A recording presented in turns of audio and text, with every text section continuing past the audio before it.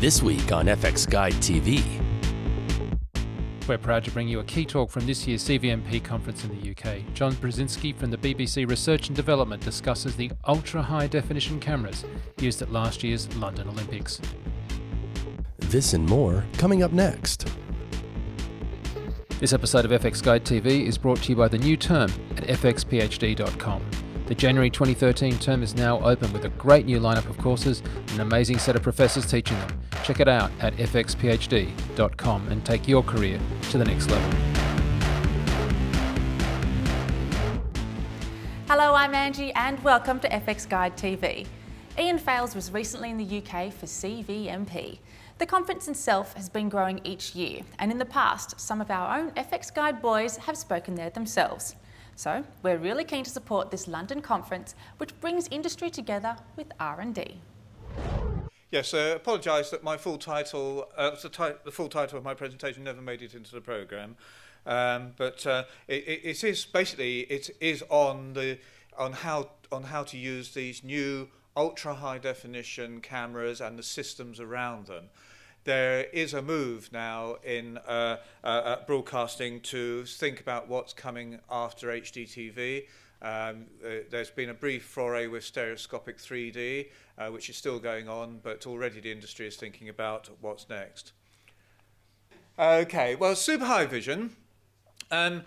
These are the basic parameters of it. It's over 4,000 lines by nearly 8,000 pixels across, 33 megapixels in sort of stills cameras terms, compared with HDTV, which is 2 megapixels. That's 16 times HDTV.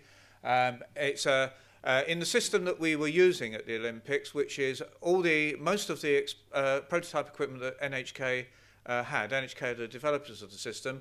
It operates at 60 frames per second progressive. It's a 16:9 aspect ratio system, and it's accompanied by 22.2 multi-channel sound, interestingly enough, to give a three-dimensional sound effect. The system's been in operation been in research by NHK for many years, and how they've dealt with it, you'll see later evidence of the fact that they deal with it like 16 HDTV signals. But the system is now has now undergone some standardisation in the ITU, and some further enhancements to the system have been added, like extended colour gamut. So what we used the system for at the London Olympics was to actually create a showcase of the big screen viewing experience. The BBC has for many years now had worked with local councils to have big screens in city centres around the UK and to make major events available on those big screens. Some of you may know famously proms in the park, when the proms are relayed to the park outside Albert Hall, and there's a big screen there. Now, the current big screens you tend to see are not even HD resolution. So the thought was, well, how's the viewing experience enhanced if you could have really high quality pictures that were where you couldn't actually see the pixels, and of course high quality sound to go with it. So we decided to trial this collaborating with NHK, who have all the equipment basically, with their Japanese suppliers, and OBS, the Olympic Broadcasting Service, so that we could get access to the Olympic Park and the technical facilities. To actually transmit this live to various locations in the UK and Japan and America, we needed the help of the various research organisations around the world, Janet in the UK, and the other ones listed there you'll see, with NTT, the Japanese telecoms company, and BT, the UK telecoms company, helping us out. We had 3 public viewing sites in the UK, 3 more in Japan, a private viewing site in the UK, in the USA, and a private site on the Olympic Village for the VIPs there. Now, this basically says we operated this like a live television event. Really, we captured at the Olympic Park. We had a mixture of live and pre-recorded content, which we processed in our experimental studio at Television Centre, and then sent the resulting content out to the viewing theatres. The reason for live and recording was that we had viewers, people coming in to see the content every hour on the hour during the Olympics, and we wanted to make sure everyone saw something interesting and they weren't just sitting there for their session, just watching the athletics part being prepared or something. So this is the super high vision camera that was used for capturing the 8K content. It's a third generation camera. It uses 1.25 inch sensors. They are actually 4K by 2K sensors, but it uses two green sensors where each of the green sensors is offset horizontally by half a pixel and vertically half a pixel, so you can synthesize the 8K resolution in the green, and hence use the Bayer effect to actually create your 8K picture. The cameras are still very much experimental. They still weigh about 20 kilograms. Notice the zoom lens options are only 5 or 10 times. Actually, the way this is used, you want to, when you're capturing a really highly detailed scene, you're not after going after the close-up. You're after a stand back, more panoramic view, so you don't actually need high zoom lenses. I thought, since this conference is looking a little bit more into research, that I would just actually include a couple of slides on the further experiments that are being done by NHK and their experimental full resolution camera based on their 33 megapixel sensor they've had made for them. This sensor is not only full resolution but has the capability of running at 120 frames per second. One of the things me and my team, when we first worked with NHK a few years ago, noticed was with 8K super high vision, you don't move the camera, you let the subjects move across the scene. And when you do that, particularly fast sport looks blurred, even at 60 frames per second. And so we did some experiments in BBC R&D where we showed that there's a real benefit from going up to higher frame rates. We showed 100 or 120 frames per second was really, really good. We did some experiments at 300 as well. But from practical limitations, NHK decided that their next generation sensor would run at 120 frames per second. And now that is actually in the standard. The research goes on, though, both at BBC R&D and at NHK, because we still need to actually really confirm what is the sweet spot between frame rate and dynamic resolution, and static resolution, for that matter.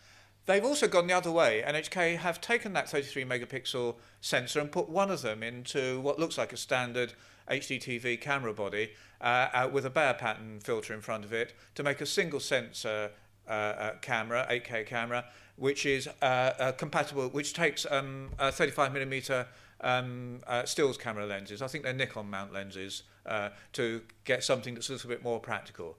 And the bottom line of all of showing you these, of course, in your research, as these become available, you may actually find use for these in your research. Here's the outside broadcast vehicle shipped over from Japan, just a very small truck, basically empty when it arrived, and it was crammed full of super high vision equipment. You can see from the internal picture there, there's a guy there with some large monitors there in front of him, and behind him racks and racks of P2 recorders and hard disk recorders to record the signal. Raw out of the camera, it's 24 gigabits per second is the data rate out of the camera, and we did produce at the start. We did start off raw. The other thing to say about the guy in the truck is that the cameraman at the camera can't focus the camera accurately enough. He's only got a small viewfinder. So the guy in the truck has a secondary focus control with a servo mechanism back to the camera to actually do fine-tuning of the focus, because he can see on those much larger monitors if the picture is truly in focus. Audio capture, to gather the 22.2 channel sound, NHK have tried various techniques, and this rather interesting microphone ball was the main one they used to get the ambience at the Olympic Park. But they also gathered in all the shared microphones, the microphone splits as they call them, into an audio truck, which you'll see there, which was basically just a refrigerated van, which was kitted out with a sound mixing desk and a miniature 22.2 channel system. You might just see, if I can get the laser going on here, you'll see they look like little computer monitors here, and they are at various levels around the truck to try and create a 22.2 channel sound field. And they did a pre-mix in the truck and then sent it back to our experimental studio centre. So production and play out. The signal was brought back to Television Centre from the Olympic Park on dark fibres, and it was uncompressed. In this case, they treated it. You can either treat it as 16 1080i equivalent HDTV signals or 8 1080p 60 equivalent signals.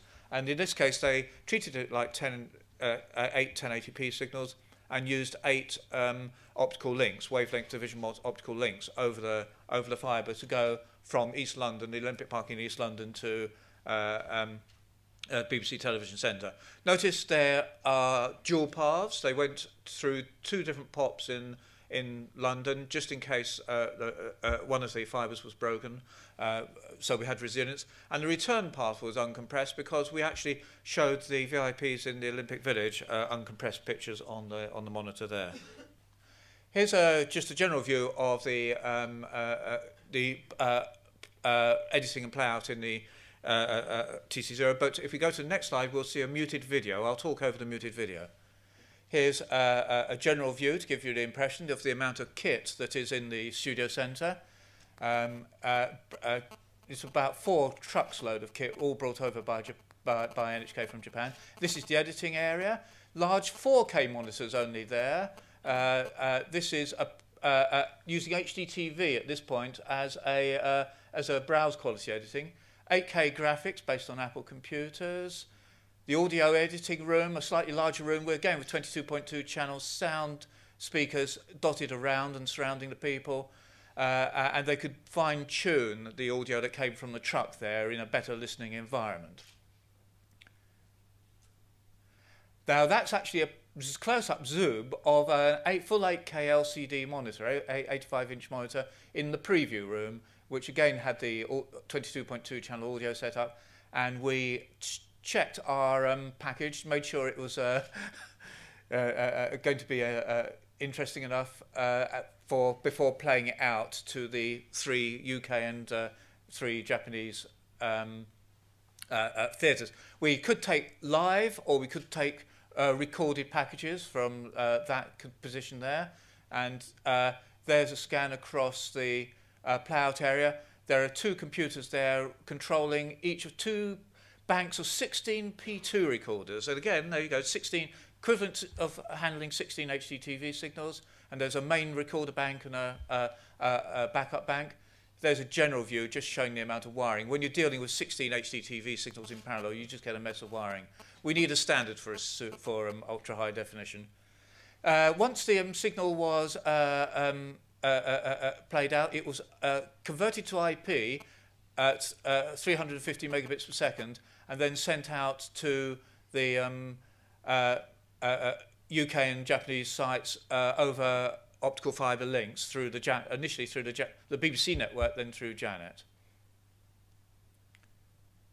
This is our network director area for the 3 UK sites, where we could actually control what was happening at each of the sites. They had a chance. Each site had a local recording that was made first thing each day on a computer system, and they could make a decision whether to take the local recording or to take the playout directly from London. And usually they may want to take the local recording if they had, for some reason, their audience came in late. We also made our own recordings. That's what the 16 HDTV signals look like. The pixel mapping is not quite what you'd expect, so the colours don't look right. But there we are, Julian from R&D making a few recordings, and there are the hard disks making those recordings. I think we'll cut on to the next slide now. Okay, so in summary then, the uncompressed signal was encoded up to 280 megabits per second using AVC, H.264, and that used a bank of 8 1080p 60 MPEG-4 encoders. The audio was 384 kilobits per channel coded, and when it was packaged up with 20% error correction, it made a package of 350 megabits per second that was actually sent out on the IP networks. Here's the sort of a cloud diagram of the networks that got to the 3 sites in the UK. We used Janet as the core network, and it got up to Glasgow, Bradford and London. London did go over the Janet network because BBC R&D have a private link to the studio in London. There's the international one, where we actually, you have to read it from right to left, started with the BBC in London on the Janet network, then went over to Ghent, and you can see the networks here over the Atlantic to Washington, where from there were two links. We had diversity from that point on. We had a SciNet 4 link, and then it went across Internet 2 and GemNet to Japan on that network. So that gave sub-diversity, but not complete diversity. Okay, so the interesting thing about this, because some of you may get involved in actually busing these very high quality signals around over IP networks, and this, when it's live, you have no chance of a retransmission if there are packet losses. That's why we had 20% FEC in there to try and cover for some dropped packets. What we found was that when we initially plugged up the networks, none of them were error-free. It actually took a couple of months to get them nearly error-free, so the error performance was close enough. But in doing that, you have to be very careful how IP networks work. You have to change one thing at a time and then soak test it for three or 4 days. What we actually found was that when we had problems, adding monitoring to an IP network causes a problem, because the monitoring usually involves circuitry that actually does packet inspection, IP packet inspection, and that can actually cause a bottleneck. So you have to be careful how you deal with this. The UK links were reasonably okay. The 20% FEC was fine. The sort of delay was around about 6 milliseconds on the UK links, but the delay was a lot longer on the international links. I think it was up to about 300 milliseconds on the international links. And also the dropouts were worst. They had to add some extra time interleaving, up to 1 second of time interleaving, until, which would allow them to have up to 16,000, to drop 16,000 packets in an error burst. Okay, so briefly running through the public viewing theatres. In Glasgow, it was the BBC's studios up there, Pacific Key Studios. In Bradford, it's the National Media Museum, a fascinating place to go. It's the Cubby Broccoli Theatre there. And in London, it was the BBC's Broadcasting House. And of course, also in London at the Olympic Park, there was the International Broadcasting Centre. Here's just a picture of the viewing theatres. Two of them, Glasgow and London, had 300-inch screens, side screens, about 5 metres wide screens. Bradford was a little bit smaller at 250-inch. Unfortunately, due to the wide-angle lenses there, to try and get those photographs, you actually lose the impression of the size of the screen. But think of a screen this sort of cinema size that you have here. Projector, pretty unremarkable, really. JVC projector here, pretty much runs like, it's pretty much a commercial device. The pre-production one actually acts like a commercial device. Runs with 4 4K DVIs into it to set it up, and then just a laptop setup. But to get the focus and convergence right, you have to stand right in front of the screen. That is a 145-inch plasma panel by Panasonic. If there wasn't someone standing beside it, it'd be difficult to gauge its size. But it's huge, and it's hugely heavy as well. Needed cranes to actually carry it. And that was used in the Olympic IBC. The interesting thing about this was that the idea behind all of this was it wasn't meant to be television. We weren't trying to reproduce television. We were trying to reproduce the experience of being there. So when you were in one of those theatres, they had, I should have said earlier, that they had up to 3 cameras that could be used. For most of the sporting events, they used 2 cameras. For the opening and closing ceremonies, they used 3 cameras.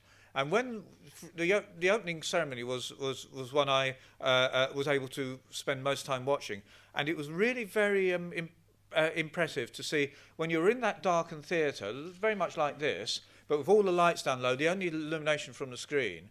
And the idea behind this, because it's full 8K resolution, unlike a cinema screen here, where the first seats are actually about a picture height away from the screen, you're supposed to actually get really close in. You're supposed to be about 3/4 of the picture height in there, so the screen fills your field of view. The resolution is so high that the idea is you want the edges of the screen to disappear from your field of view, and that you really feel you're there. And it really worked. If you're sitting close enough into the screen, and there are maybe only a few people in front of you, you can actually tell with some of the wide shots of the stadium where the audience in the theatre ended and where the seats, where you started to see the audience in the stadium actually begin. And the immersive involvement of it was really very high. And we were getting people jumping up and down and standing in the theatre and screaming and doing all the things you'd expect them to do in the actual event itself. And quite even frankly, even standing up for the national anthem, which I've never certainly seen in the cinema. So it really did prove it's immersive situation. It did prove that we could do this, and it is, as I say, it's different from television. There's a big discussion as to whether Ultra HD TV will take off. The industry's tried stereoscopic 3D. They're not quite sure if that's worked, and then they're moving on to trying 4K next year. Big debate. Is 4K enough, or should we jump straight to this 8K? Okay, that's just showing a brief picture of the loudspeakers. Now, just to say briefly about the loudspeakers, 22.2 channel was chosen by NHK because it's the only practical way they could do surround sound 10 years ago when they or more when they were starting it. It's based on 3 7.1 systems ganged up.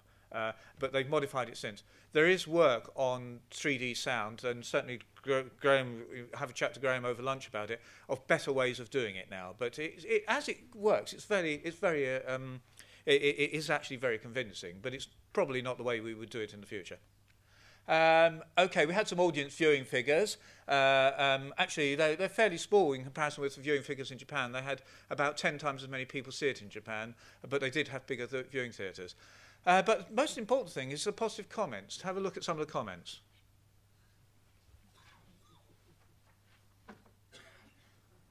Well, some of these ideas are expensive. Need to get a bigger house. Totally immersive. That's a very common comment. Better than 3D, interesting comment. Cheaper than buying a ticket. Well, it was free. I hope my neighbour doesn't get one. I don't understand that comment. Is he scared that the sound he might not get any peace and quiet from the sound? I don't know. But of course, actually, that point better than 3D. When you're doing a panoramic thing, the stereoscopic effect is minimal. You actually get other cues to give you depth cues on this, and it really does. You don't notice it's not 3D when you're really immersed in it.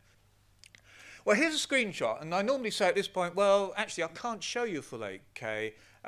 Because of the screenshot, and actually if I was a bit more prepared, if this cinema had a 4K display, I could have probably shown you a clip in 4K, but unfortunately I wasn't prepared enough.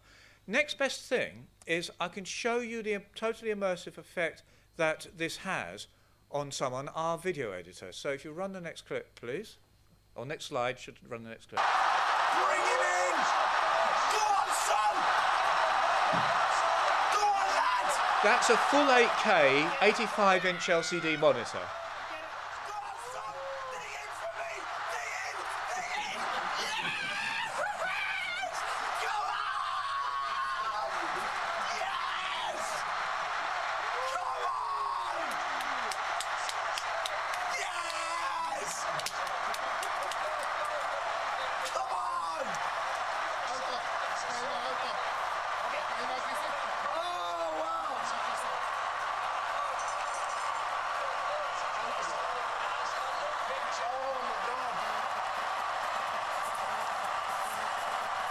Okay, our NHK colleagues weren't quite sure what to make of our friend Ian there.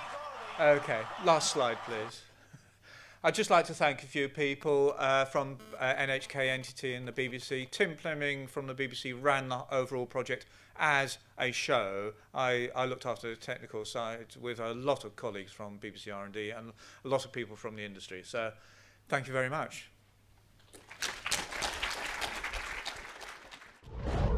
If you want to follow us on Twitter, you can at fxguidenews, or on Facebook, just go to facebook.com/fxguide, where we post not only FX Guide, but also FX PhD news and updates. Well, until next time, see ya. For more industry news, in-depth features, podcasts and forums, check out fxguide.com. And for visual effects training, check out fxphd.com.